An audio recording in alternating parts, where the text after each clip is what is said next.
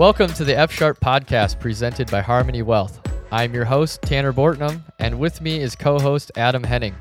In this episode, we give you an overview about the types of accounts you could have: retirement versus non-retirement, employer versus individual, and the tax benefits of each. We hope you find this episode helpful. Please like, subscribe, and leave us a review. Thanks for listening and enjoy the show.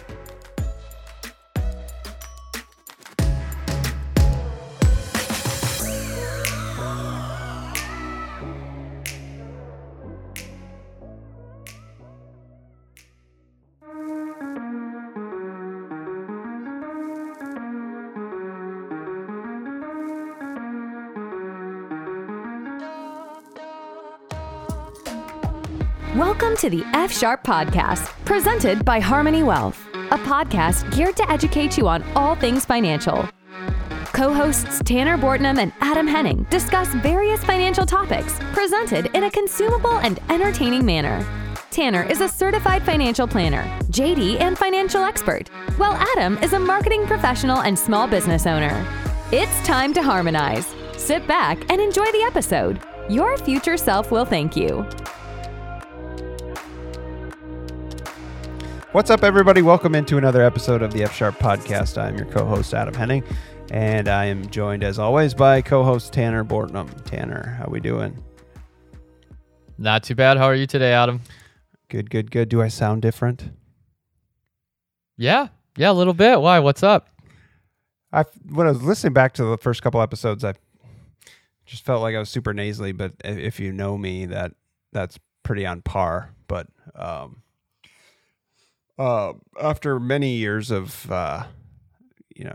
being nasally and runny, I finally decided to go to the ENT doctor and figure out what's going on with my nose. So, oh yeah, so they must have figured it out for you. Yeah, well, I've been. They put me on I went to the doctor, and it took him about 5 seconds to go, yeah, bro, you've got a deviated septum and 90% pluggage of your right nostril. So they put me on a 3-week regimen of prednisone and antibiotics and another drug that is supposed to lead to some kind of correction of surgery or ultimately surgery of the deviated septum. But he told me, he goes, yeah, the insurance likes to make sure that this is not a cosmetic surgery; it's a mechanical surgery. So I got to put you on antibiotics to fix it won't, quote unquote, fix your deviated septum, but we just got to appease them and put you on that. But no, for like the last 2 or 3 weeks, I actually was a functioning human being with a nose, could smell things and like not be constantly draining, and I feel like my voice is a little bit less nasally, so hopefully that's a better experience for our listeners. But who knows? He asked if I was open to surgery or what that all entails, but done with the steroids are awesome, but we'll see. I got a scan to check out all the different layers of the nose and figure out the route moving forward. So I might have a nice busted nose in the next couple of weeks. Is that how fast they would do surgery then? He asked me how aggressive I wanted to be, and I was like, I don't really care as long as it doesn't affect my my running and my race. So he's like, yeah, it won't. And your podcast. Yeah. So, since the Marshall doesn't have a dedicated ENT, he comes twice a week. So, last week was when I got scanned. So I'm assuming and hoping that communication will be soon, and then figure out a plan. So, hopefully before. Hey, we just got family pictures taken last week, so who cares, right? I mean, I don't. There you go. Yeah, there we go. Get it done somewhere between that and next June at my wedding. Yeah, or like Thanksgiving or Christmas, other family things. If you take photos then too. Yeah. So then maybe you wait till January. Yeah, I suppose. But It'll be done by everybody. Yeah, but you sound good. Sounds a lot better. Oh, thank you. Oh, I sounded bad. Well, you know what I mean. Anyways. All right. What are we talking about today? Let's move on. We're talking about types of retirement accounts today in this episode. So we'll start with and branch down into kind of broader and then break down into more specific. So we'll start with retirement versus non-retirement accounts. The benefits each are the differences between those two accounts. Then we'll go and drill down into the types of retirement accounts, employer versus individuals, and then the types of individual accounts, Roth versus traditional. Did I get that all correct? We'll start with retirement versus non-retirement. Okay. You did. Yep. Well done. We're going to keep this at a very high, 30,000 foot level for everybody. We plan on doing future podcasts where we'll, break down each of these, more individually if there's, a desire for that from our listeners. But it's something that I get questions a lot from new prospective clients coming in and not fully understanding, the difference between each of how an account is set up, or, a lot of times, well, I own X. Okay, well, that doesn't necessarily mean the account itself changes. So when we go over these things, I want you as a listener kind of just remembering that these are just the account titles, and what they're going to do is tell us who created it and the tax advantages or disadvantages that each account has, because they'll all have different taxable ramifications inside of there and the rules that we have to follow. But it doesn't really dictate what type of investment that you have. So it's really just kind of setting up the rules that we have to play by. So as Adam mentioned, the first kind of one we want to go through is, retirement versus non-retirement. Pretty self-explanatory. Retirement accounts are ones that are geared towards your retirement. There's going to be rules on them. The government is going to give you some tax benefits depending upon what type of account it is. And in return, they're going to say, we don't want you to take this money out until you're of retirement age, which is, currently 59.5 for almost every type of account. So basically what they're saying is, we'll let you put money in, get a tax benefit currently from it. But in return, keep that money in there until retirement age. And we're going to break the retirement side down a lot more as we go through this podcast. On the flip side of that, there are then what are called non-retirement accounts. And again, just as the title says, they're accounts that are not geared towards retirement, or specifically geared towards retirement, I should say. And with those, they come with a few different names, but it all means the same thing. You may have heard of it as a brokerage account, an investment account, a taxable account, or just a non-retirement account or a non-qualified account. Those are some of the names that they get called. But again, that's all the exact same. All it is saying is that there isn't that restriction on having to leave that money in there until you're of retired age, until you're 59.5. And you can take the money out prior to that if you would want. Now, on the flip side of that, you're not going to get those tax benefits. So if you buy, I'm always going to make it easy. If you buy a stock, you buy Apple. Everyone knows Apple is a company. So if you would buy Apple stock inside of the non-retirement account, you can sell that whenever you want. You can take the money from that whenever you want, whatever age you are, but you're not going to get these tax benefits from it. You will pay capital gains tax on any of the gains that you have from it. So it's kind of a trade-off of being able to have access to that money before you get to age 59.5, but then not getting that tax benefit from them as well. So where do we non-retirement accounts? Where do we execute these buys and sells and set up accounts? Generally speaking, I know there's a lot of different options, but Yeah. I mean, that's going to be, if you have a financial advisor, that's going to be with them. They'll help, or likely will be executing the buys and sells for you.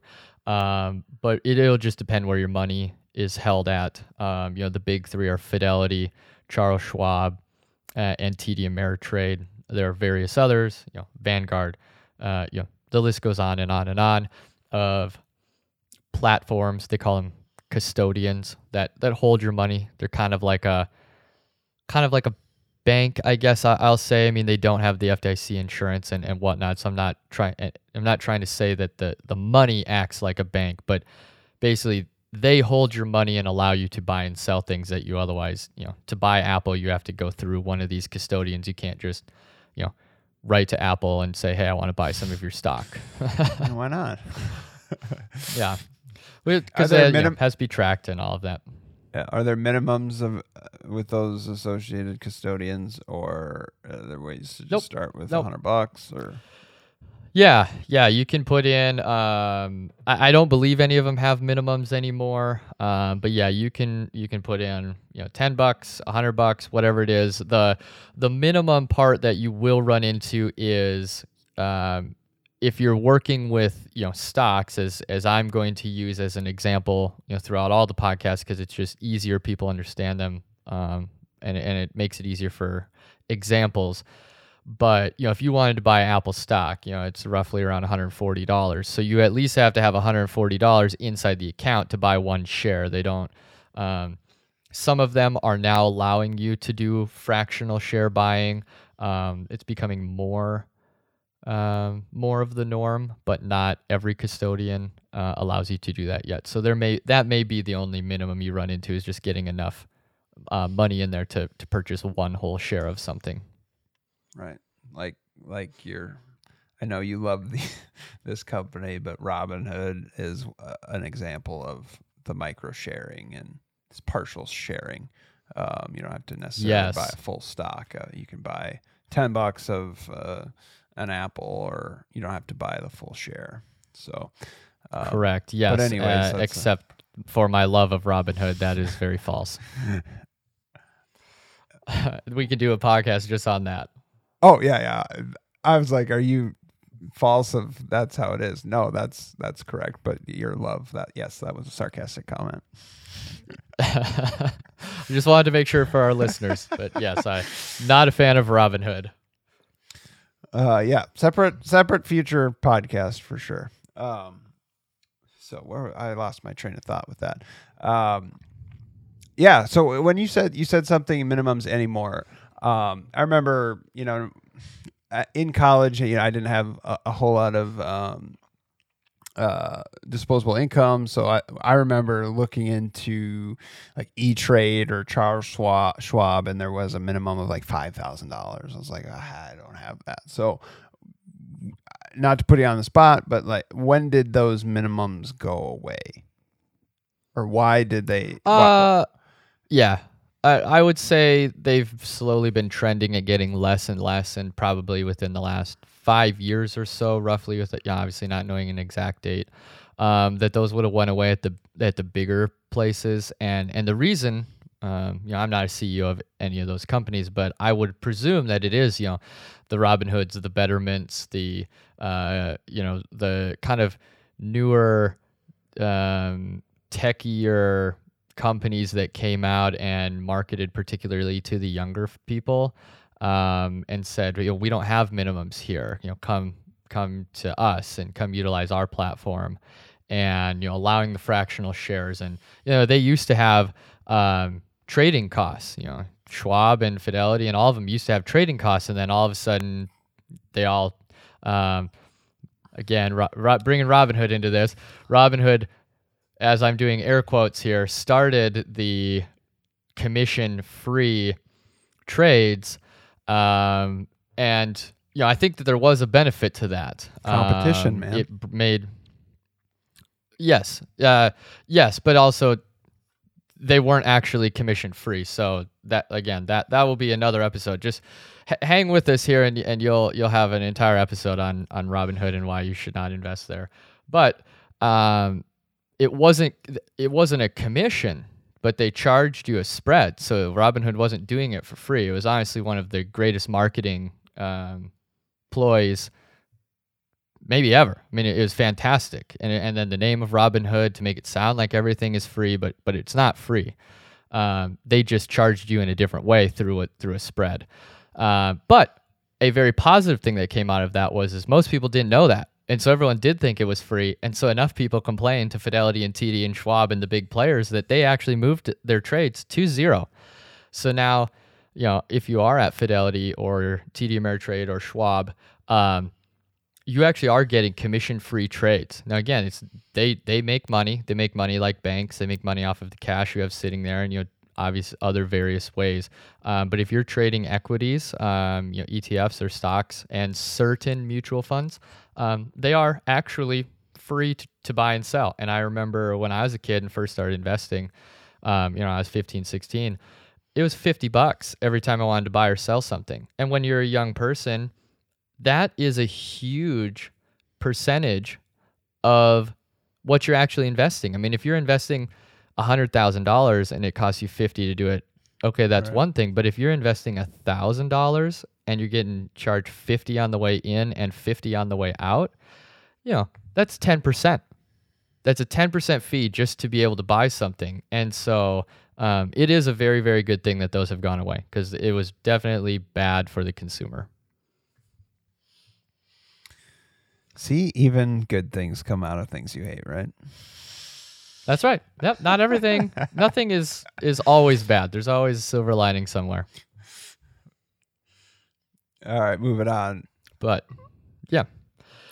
So that was the non-retirement accounts that we kind of went through. Again, just quick recap. You're not going to have, you're not going to get the tax benefit, but you also don't get that kind of locked in, type situation where they want you to keep your money in there until 59 and a half.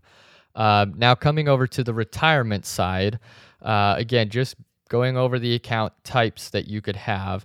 You can have either an employer account or an individual account. And when we're going through these, now remember, these are your retirement accounts. So these are going to be accounts where the government is saying, we're going to give you some sort of taxable benefit for putting money in here and saving for your retirement.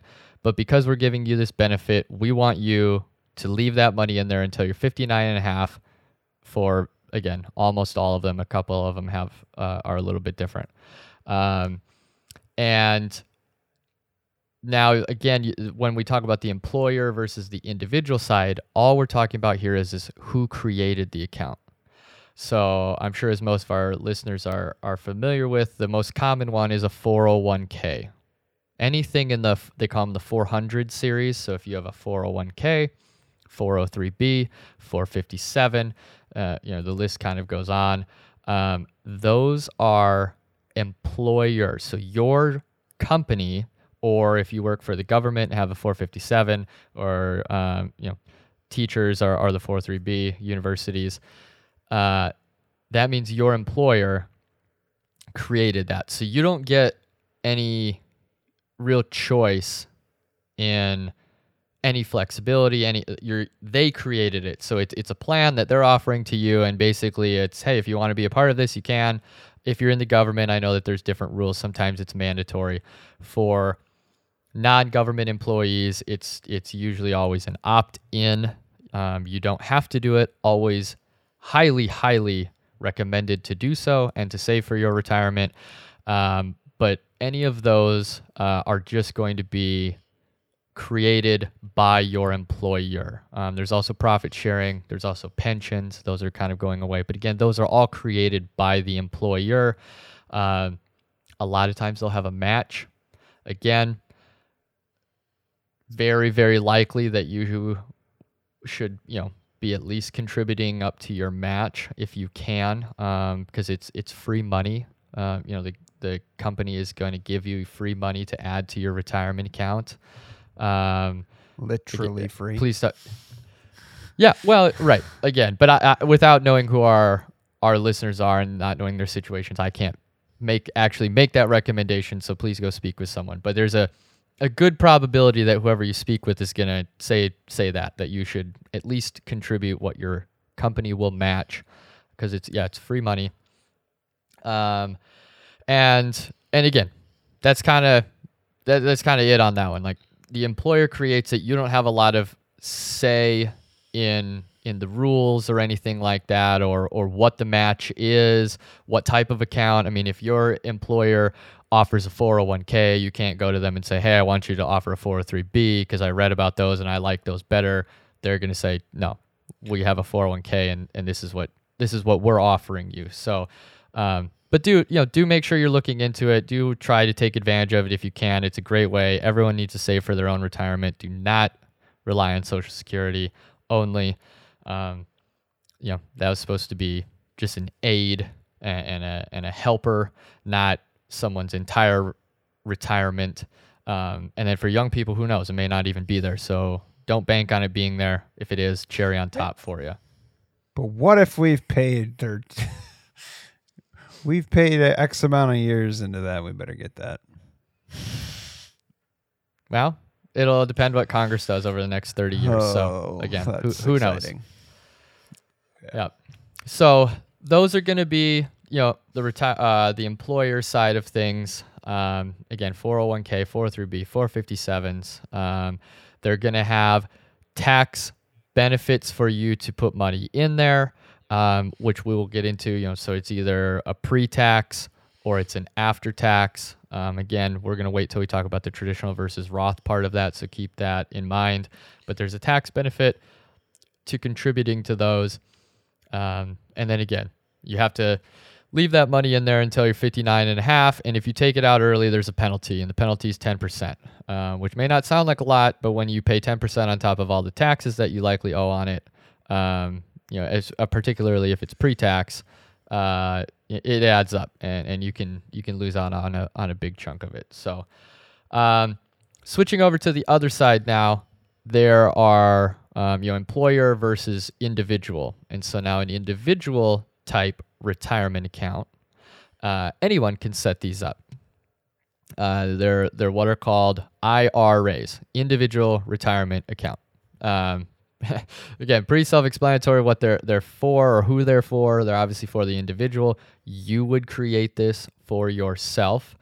Again, you can create it if you're working with a financial advisor. Hopefully they've got you set up with one of these. If not, you can tell them you want one set up, and it would be, or if you're not working with someone, you can go to Charles Schwab or Fidelity or Vanguard or TD Ameritrade or any of them, and you can set up an account. And you can put money into these.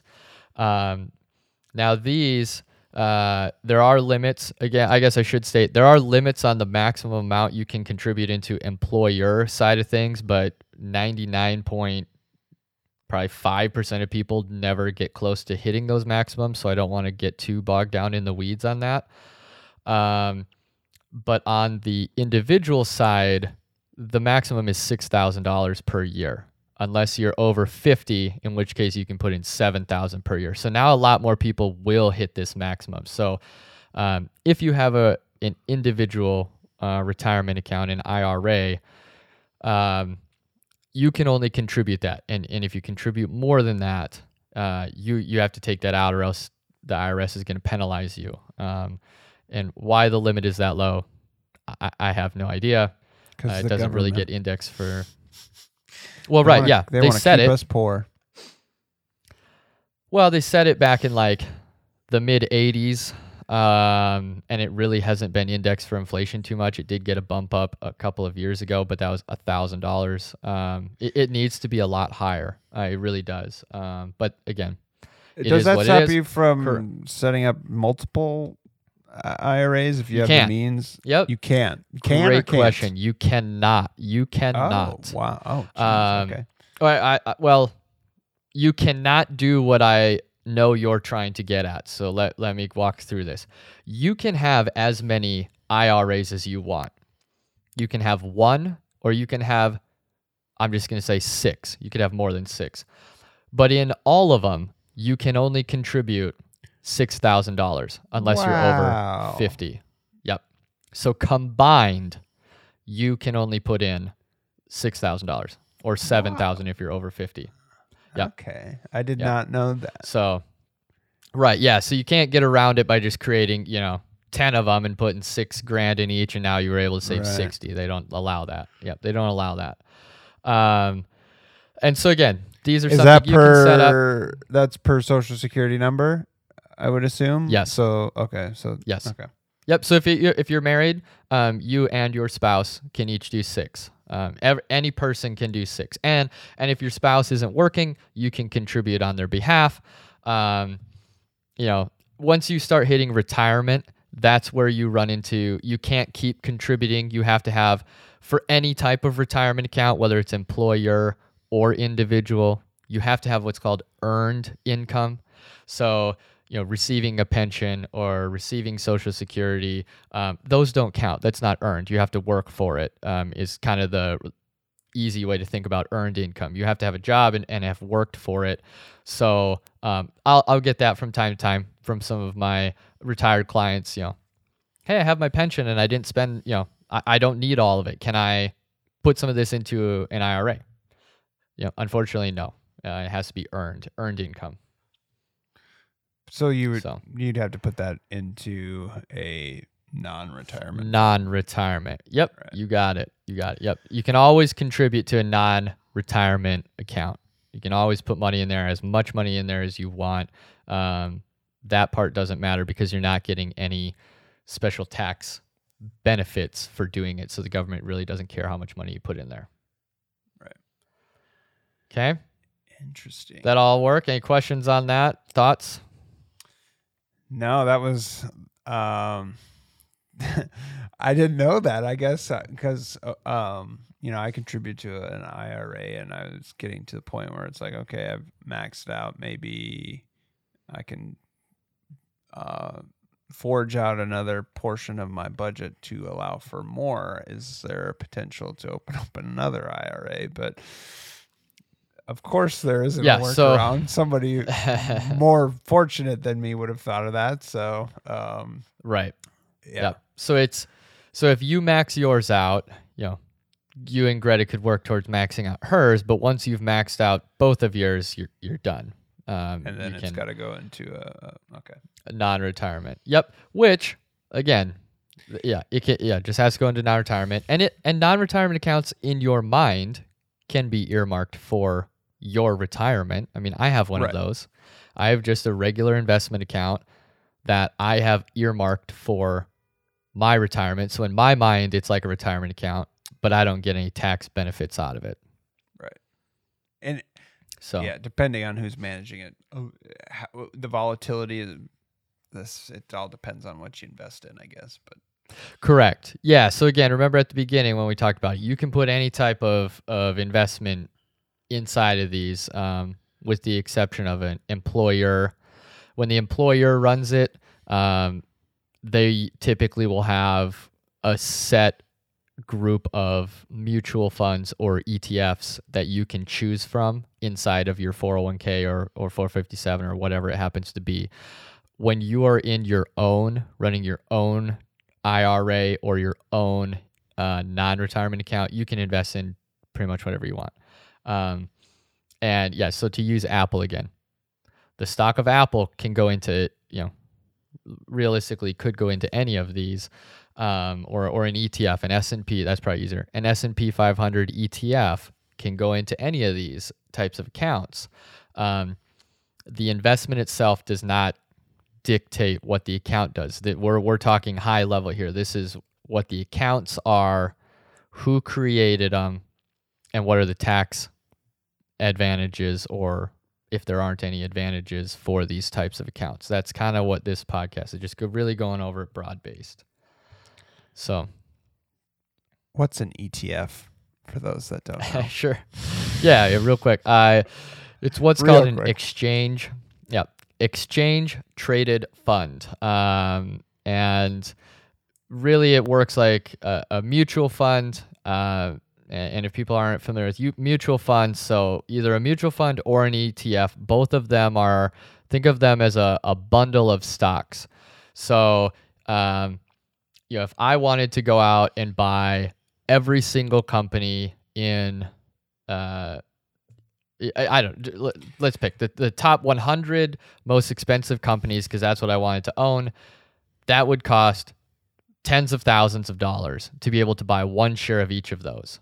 But I can go buy an ETF that has a piece. The ETF owns all of it, but my one share of the ETF will not. It makes it so that I can get diversification without having to put tens of thousands of dollars out there to purchase all of them individually on my own.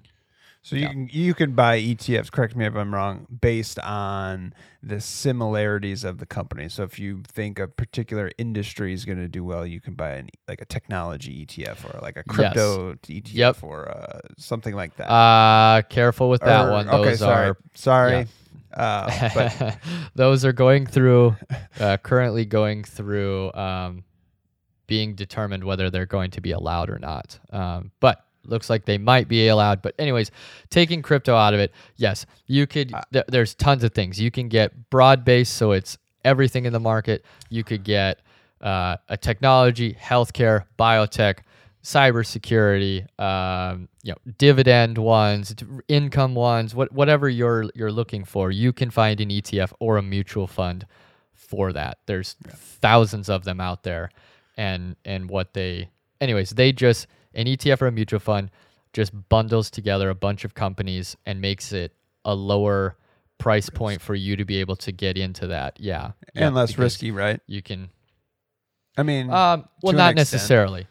Yeah, I like the bundle. Well, analogy. no, it is, and it's not less.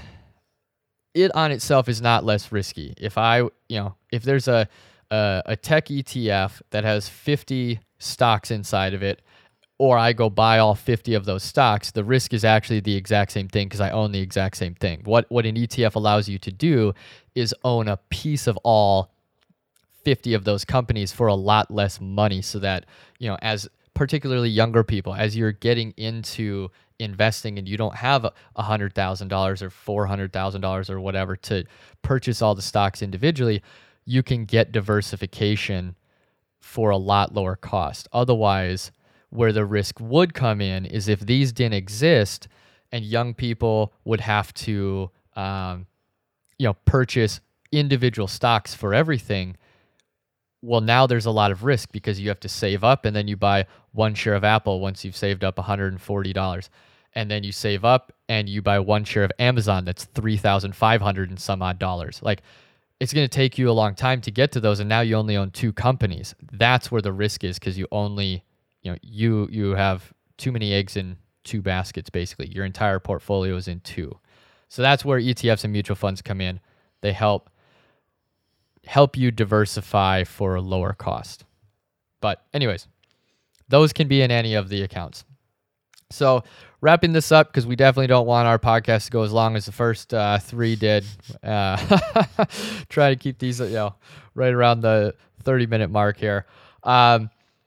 The last thing really to go over is now the taxable nature of each. So whether it's employer account or an individual account, it can be either what's called pre-tax or after-tax or post-tax. And the post-tax ones are called Roth, R-O-T-H.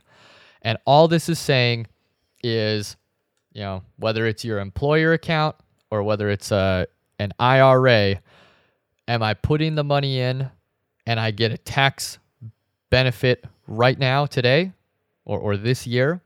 Or am I putting the money in there, paying the taxes now, and then it gets to grow tax-free for the rest of my life, in which case I'm getting that tax benefit later?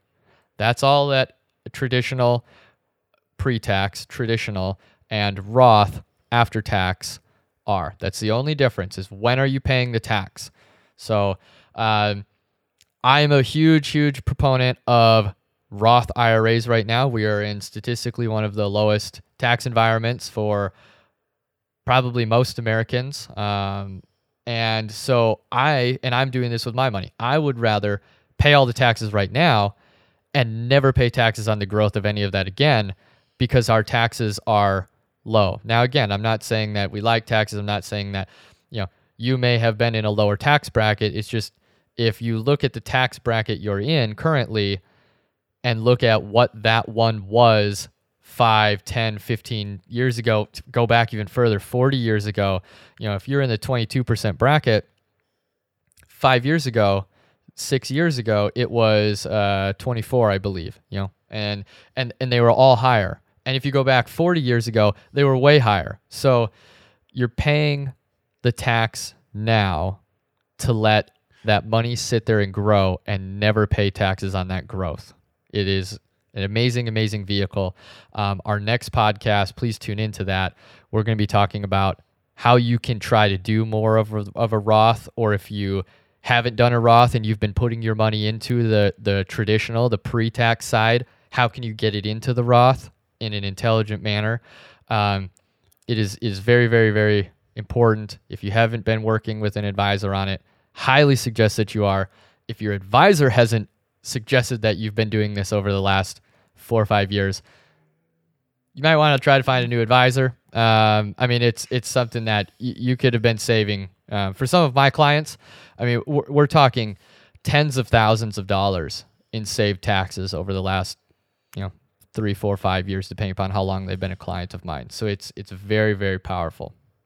I also think an important thing is to look at your profession and going back to the pre-tax and seeing where that salary might be later on in life.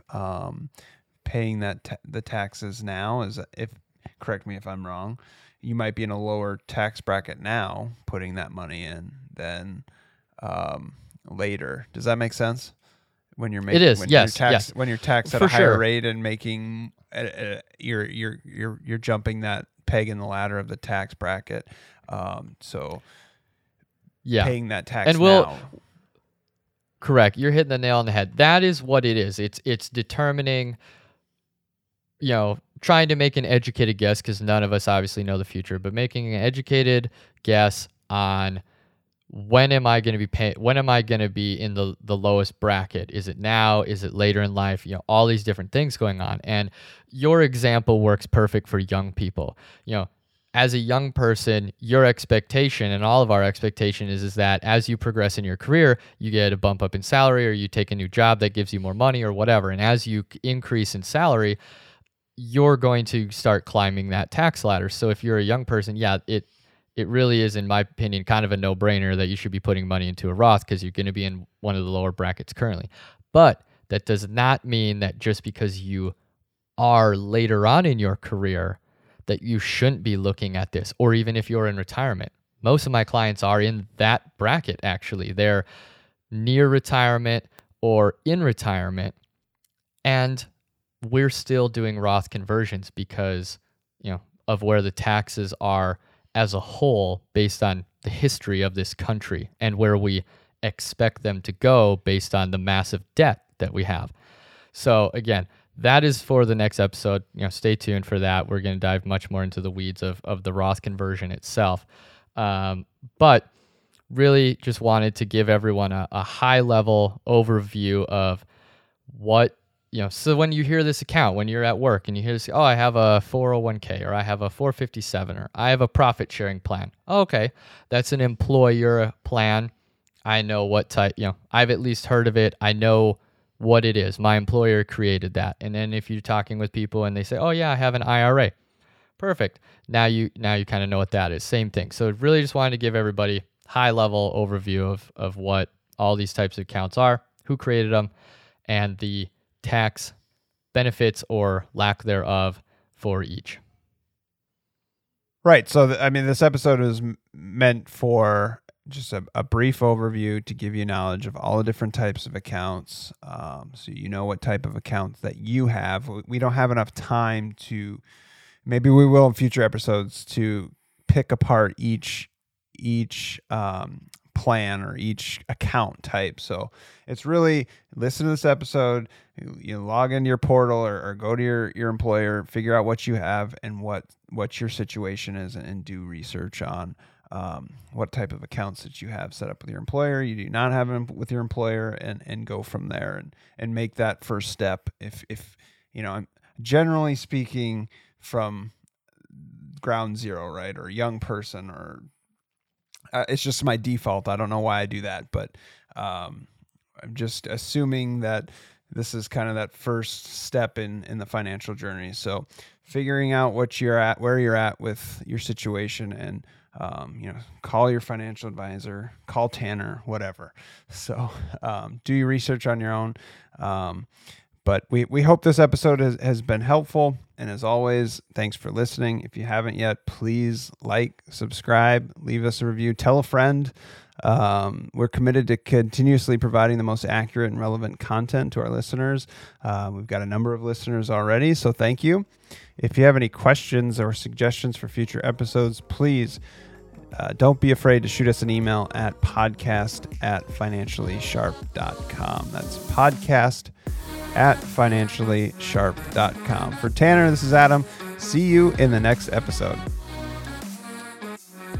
This podcast is for informational and entertainment purposes only and should not be relied upon as a basis for investment decisions. This podcast does not engage in rendering legal, tax, financial, or other professional services. Investment advisory services are offered through Harmony Wealth, a registered investment advisor authorized to do business in states where registered or otherwise exempt from registration. If you have questions pertaining to your specific situation, please contact Harmony Wealth at 602-935-5155 or at harmonywealthaz.com.